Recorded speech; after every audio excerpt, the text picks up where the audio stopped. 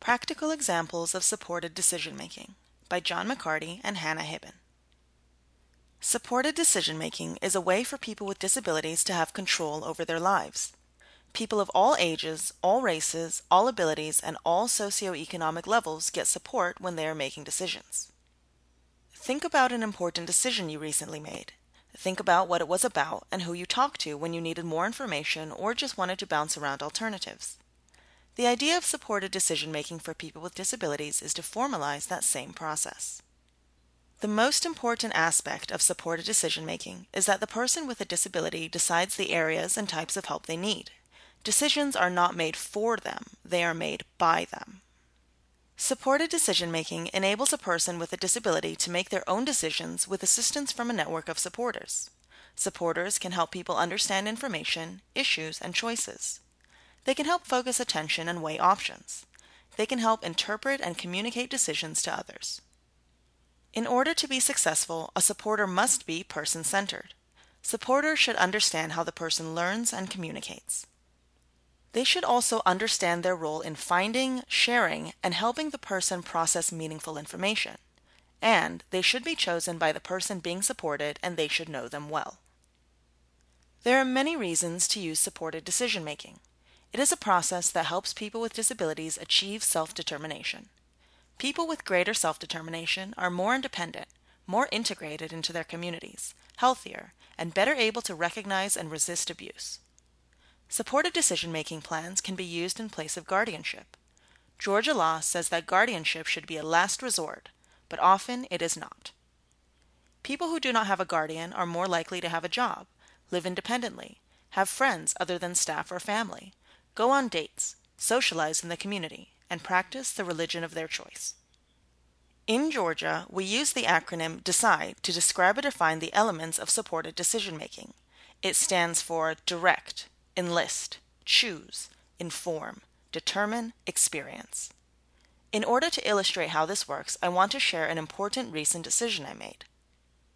I have been involved in self-advocacy for years. My work has included both professional and volunteer elements, including professional presentations, a SARTAC fellowship, published articles, and lectures at conferences such as the National Guardianship Association and TASH. My volunteer work includes being part of the Uniting for Change Leadership Collective, working on expanding self-advocacy and voting rights, as well as working with students and youth groups on disability awareness. But during the pandemic lockdown, I began getting sick. It seemed that my brain was breaking down and my body was losing function. I was unable to perform most tasks. I won't go into all the details, but my professional and volunteer work stopped. My recovery has been very long and slow. The intense treatments are tapering, and I'm now able to do and enjoy many of my former activities. Recently, I was presented with an opportunity to attend a disability leadership conference in Washington, D.C., and I had to decide if I was ready to go. I decided to consult with some supporters. I didn't want it to be my mom, who I knew didn't think I was ready. So I thought about the context of my uncertainty. It was both professional and medical. Professionally, my strongest support was my partner at the Georgia Advocacy Office. So I met with them to discuss the pros and cons of going. Medically, I relied on a team of doctors, so I also consulted with them to weigh my decisions. Everyone got on board with a support plan I thought could work, and with that plan in place, I decided to go. Even though I had reservations at first, my supporters helped me consider all the variables and identify possible pitfalls to establish a support plan. My decisions aren't always complex, but I often discuss what's on my mind with family and other supporters when I feel like it will be helpful. John McCarty. My journey into supported decision-making began when I was awarded the Now Medicaid waiver in the summer of 2019. It allowed me to contract that next year with a community guide who led my team of supporters and me through the person-centered planning process. Though my family and I had been aware of the process for years, we had not yet undertaken the training and framework.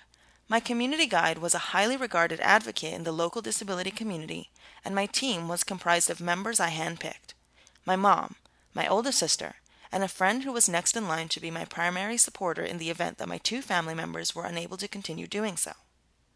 I also chose my dearest aunt, who is a retired special education coordinator in our local public school district, my direct work supervisor, my former high school teacher who was also my group leader at church, and 3 of my paid support staff who had been family friends for years, one of whom was my beloved tennis coach.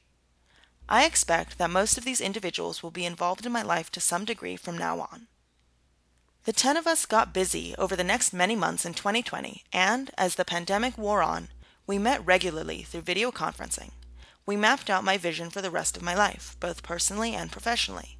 That included driving a car, living on my own, dating, being married, and having children, and continuing to discover my future dream job. The following year, my mom, sister, and I were introduced to supported decision-making by leaders in the Georgia Advocacy Office and our longtime connection, the Georgia Council on Developmental Disabilities. Supported decision-making seemed to be a natural progression from PCP. Once again, we enlisted the services of our same community guide and team members and resumed our regular virtual meetings. We soon identified that my dreams were similar to my neurotypical peers, and many of those dreams were attainable with support. We further recognized that people of all abilities are not truly independent, but rather interdependent on others, particularly when considering important life choices. Something as simple as buying a car is often a supported decision. As we went from 2021 to 2022, I realized my goal was to get and maintain meaningful employment over the next 4 years.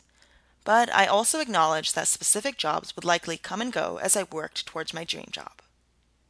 We talked of dating, driving, even a golf cart in the neighborhood, and living away from my birth family. To that end, we researched and discovered several viable residential options, including Better Living Together, Inspiritus, Microlife Institute, and Two Sparrows Village. As the reality of navigating adulthood continues, I recently joked to my mom, I'd like to move out when I'm 50. I'll be 28 this summer. Decision-making is a learned skill, and people with disabilities are capable of learning to make their own decisions and to make those decisions with support.